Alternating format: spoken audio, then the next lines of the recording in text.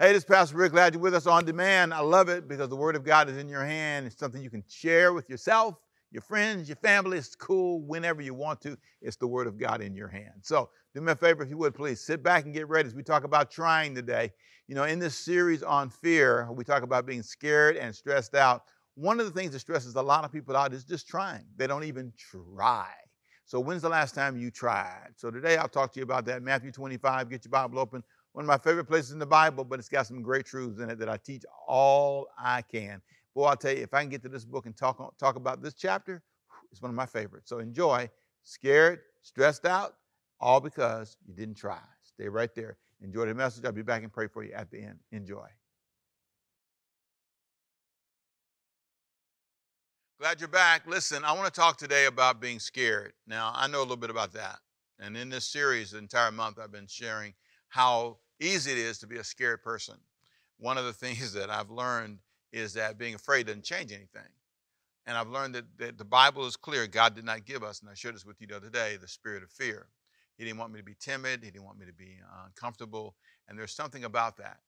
But I want to take you to a verse in Matthew chapter 25. And I want to point out one thing from the story. It's a story about some people who chose not to try. They chose not to make an effort. It's so easy in life to just say things or hear things, and it just kind of goes over your head. You're not really paying attention. And so you just never try. You just kind of accept, well, you know, that's just going to be what it's going to be. And it doesn't have to always be what it's going to be. It can be something different. But you have to try. You have to say to yourself, okay, I have heard some information. I know where I need to go. It may be school. It may be cleaning up the house. It may be working on your physical body. It may be going to the doctor and getting something checked. It may be mending a relationship. It may be saying you're sorry. I don't know what it may be. But you have to learn the power of not just accepting what you've heard, or what the information you gathered. You have to learn how to try to do something about it. So I want to show you a verse in Matthew 25.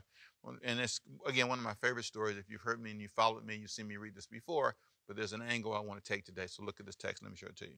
The Bible said in chapter 25, verse 1, at that time, the kingdom of heaven will be like 10 virgins who took their lamps and went out to meet the bridegroom. 5 of them were foolish and 5 were wise. The foolish ones took their lamps, but did not take any oil with them. Now that's important. They went out, but they did not take any oil with them. That's important. The wise ones, however, took oil in jars. They took oil in jars along with their lamps. The bridegroom was a long time in coming, and they all became drowsy and fell asleep. At midnight, the cry rang out, "Here's the bridegroom. Come out to meet him." Then all the virgins woke up and trimmed their lamps. The foolish one said to the wise, "Give us some of your oil. Our lamps are going out." But notice verse 9, they replied, "No." And they went on to say, "Because there's not enough for both of us." Now, let me stop and say this to you. This is a story about 10 virgins, and this is about a wedding, and something that you're not really that familiar with because it's not a cultural thing for you to have weddings that are multiple days and that stretch out and all this. You're not used to all of that. So in this culture, Jewish culture, this is a big deal. And so to be invited to it was an honor, and to be a part of the wedding team was an honor. But they had one prerequisite for those who were going to come to the wedding and be a part of it.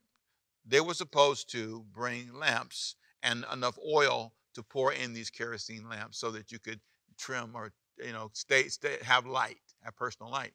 So all virgins were told to bring enough oil. And in our day and age, you would change that to batteries and flashlights. So imagine you were part of a wedding ceremony and they said, okay, everybody bring a flashlight, but we're going to be there so long the batteries may go dead, so bring extra batteries. Well, 5 of them chose to do it and 5 chose not to. And what's really amazing to me is the 5 that were foolish did not even try to bring what they knew they needed. That's my point for the day. They did not even try. They didn't even try. They made no efforts whatsoever to try. So what have you been afraid to try? What have you been afraid to try? What is it in your life that you have been told? You have been given clear instructions, but somehow you won't even make the effort to try. Now, if I'm honest, if I'm real honest, there are times I've done this. There are times I knew better. There are times I was more informed than I pretended. There were times I was clear. You need to make sure you, for example, you go to the doctor, he tells you what's going on in your body, and you should do this, try. Yeah, there's the word, try. Try, just try. Try to exercise, try to move around, try to do something, try to do something. You know, try to keep it down. Try. Try to study. You know, you may not be a really smart person, you feel, but you're not even trying. You're not even trying to improve yourself. You're letting yourself just go down. You're not even put lotion on. Just put some little lotion. Little lotion on the hand. Little lotion. Just a little bit. Can change everything. Say, just comb the hair just a little bit. Get a little haircut. Just go to the try. Go to the barber shop. Go to the beauty shop. Every now and then, you ain't been a long time. You look at your nails. Look at them nails. Don't look down. Don't look at the feet. Ladies, don't even look down there. You ain't even trying. You're not even trying. You're not even trying.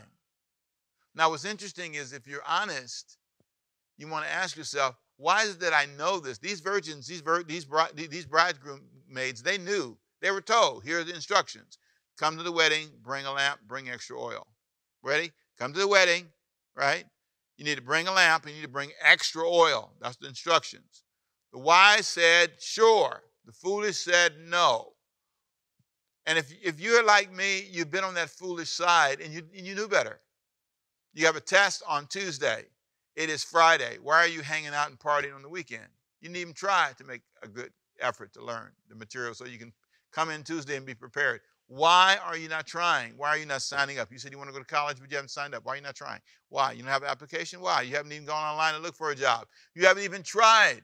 You got big jobs openings as you pass by them on the street, and you won't even turn in and say, hey, can I get an application? Or here's my resume. You're not even trying to get promoted. You're not even trying to get along with the boss. You're not trying. I don't know what area it is in your life, but these virgins made a decision. We're not even trying. But here's what we're going to do. We're going to believe that somebody else is going to help us. Somebody else is going to take responsibility for my life, and they're going to pay my bills. They're going to do it. I'm going to find me a good man who works, and because I don't want to work, I'm going to find me a good man who works. I'm not against women being home, by the way. I'm not against that at all. I understand that a housewife can be a great thing, especially if it works. But sometimes it doesn't work, and you're not even willing to try to do better. You just accept broke. Try. Maybe I ought to say that word. Try. Well, watch this. Example of people that refuse to try. Matthew 25, verse 10. Listen to this.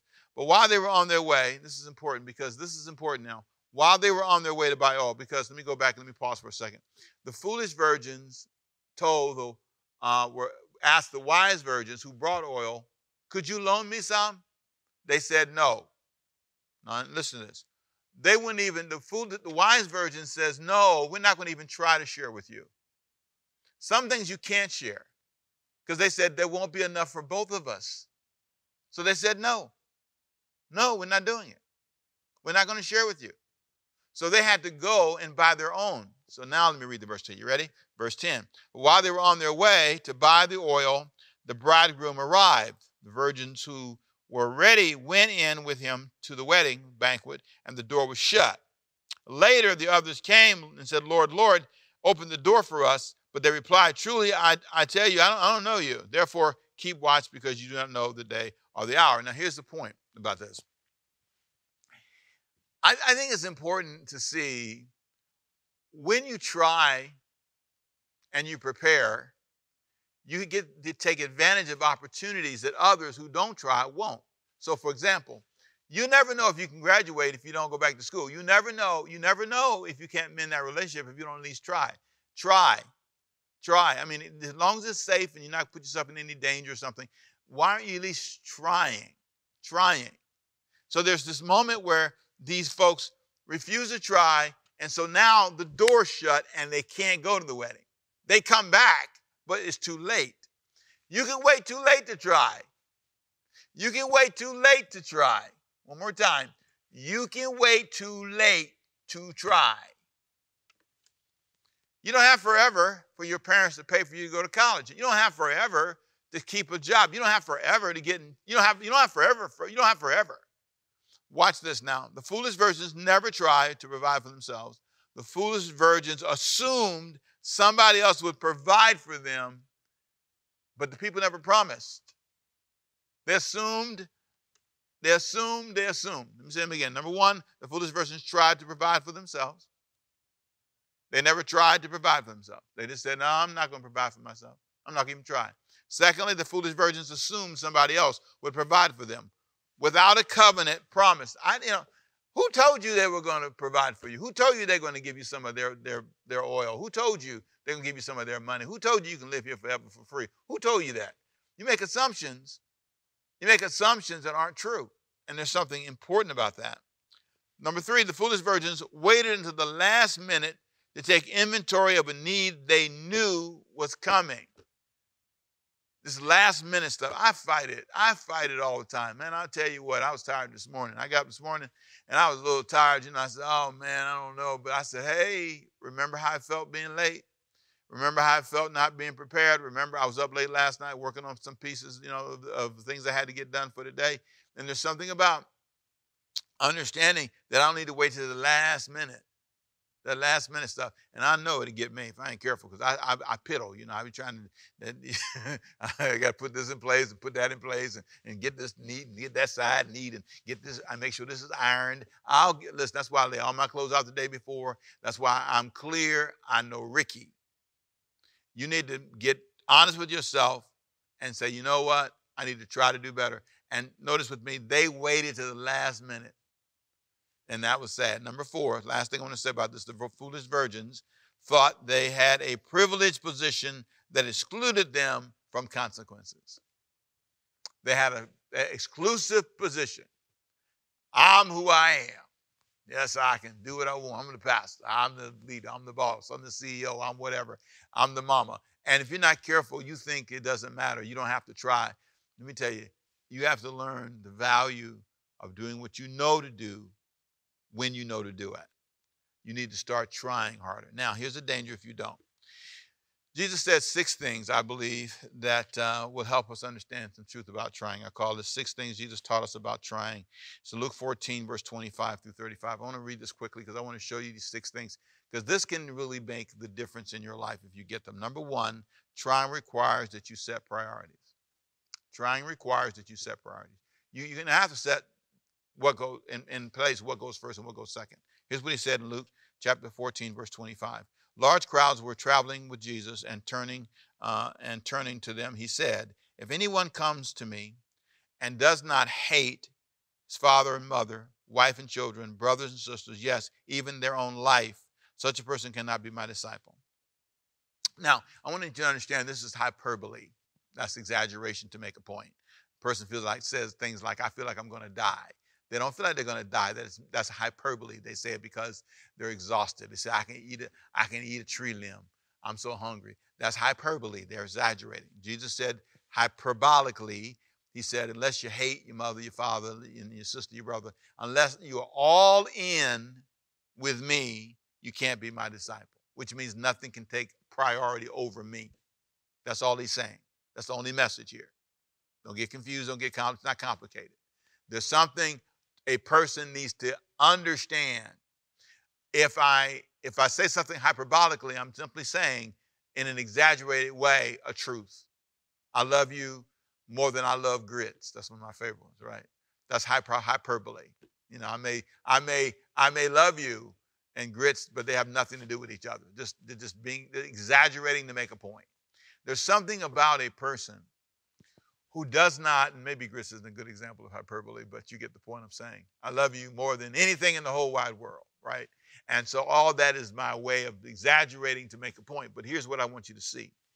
This example shows that you got to have priorities. Trying never works if you don't know what goes first. Because what are you trying?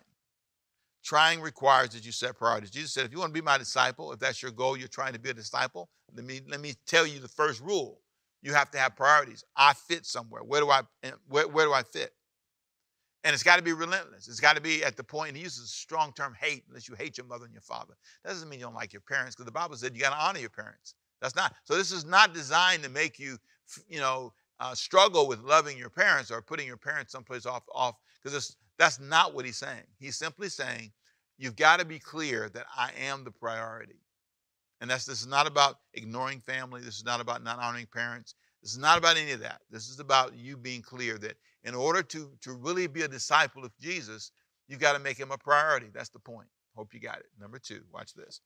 Trying requires enduring difficulties. He says this in verse 27. Whoever does not carry their cross and follow me cannot be my disciple. Trying requires that there is some difficulty involved, cross carrying. You understood that. Jesus carried the cross for us. There's a cross for you. Trying is going to push you to some place of difficulty, and you have to embrace that challenge. And then thirdly, trying requires planning. Now, I love verse 28 because it really is powerful when you think about it. Suppose one of you wants to build a tower, verse 28 says. Won't you first sit down and estimate the cost to see if you have enough money to complete it? You've got a plan. You got to sit down first, estimate, and be honest about it.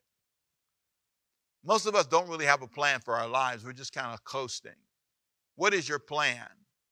I even think when we gather in church, we have no plan.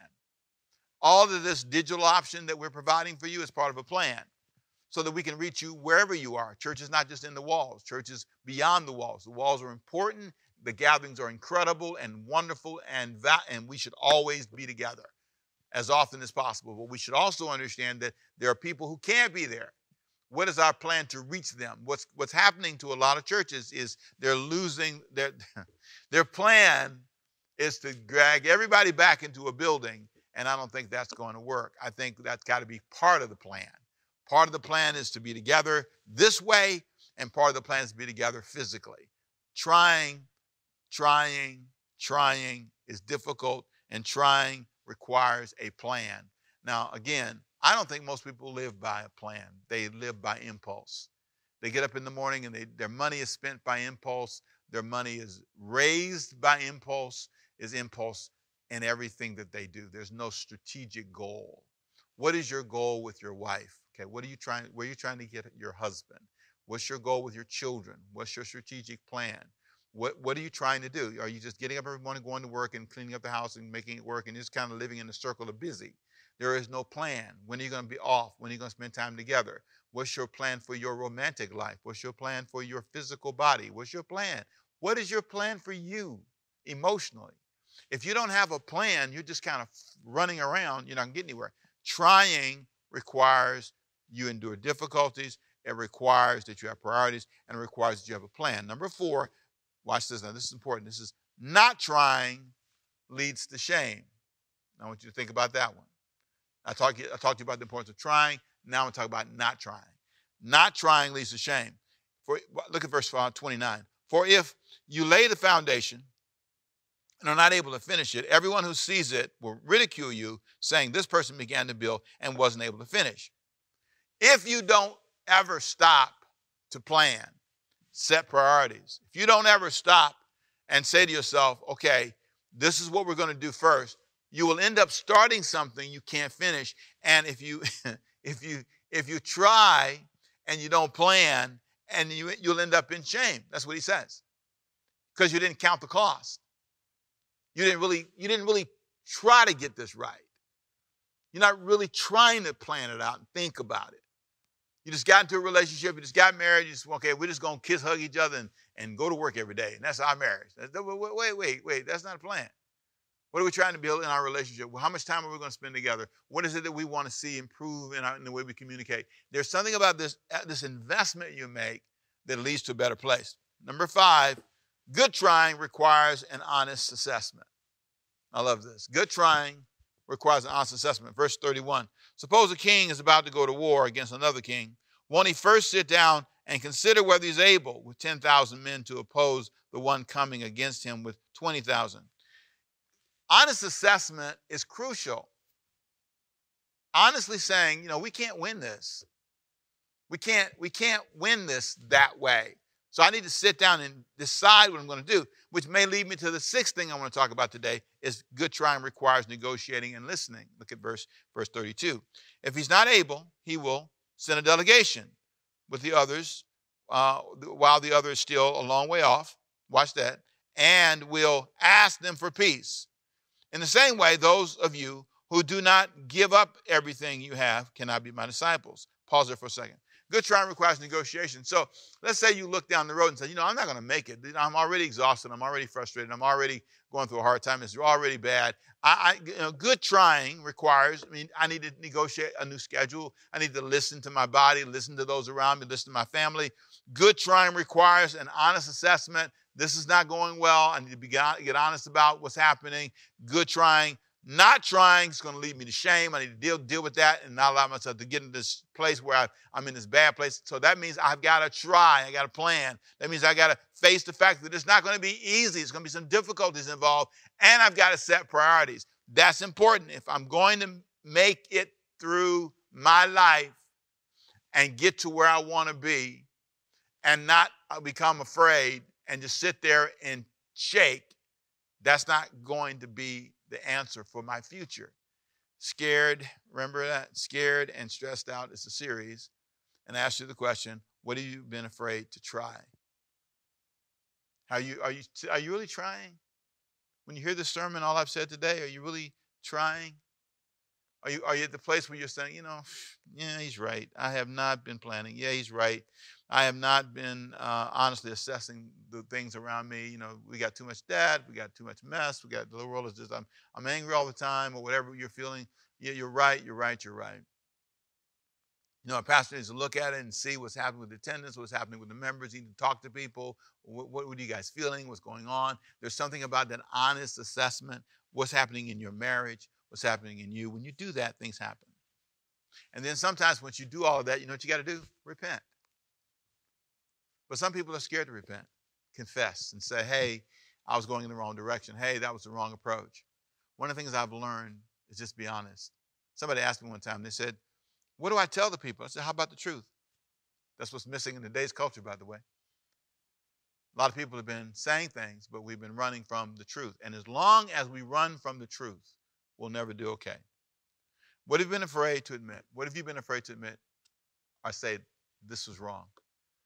Next time I'll talk about that as we close out our series. I believe that you have to be the person who says, okay, it's time to think again. The Greek word for repent means to have a second thought. It means to come and say, okay, I need to go in another direction because this direction I was going in is wrong. I need to try something different. So let me pray for you. Father, I pray for those who've heard this message today. May these 21 minutes have been a blessing to them. May it lift their hearts and minds to a new place.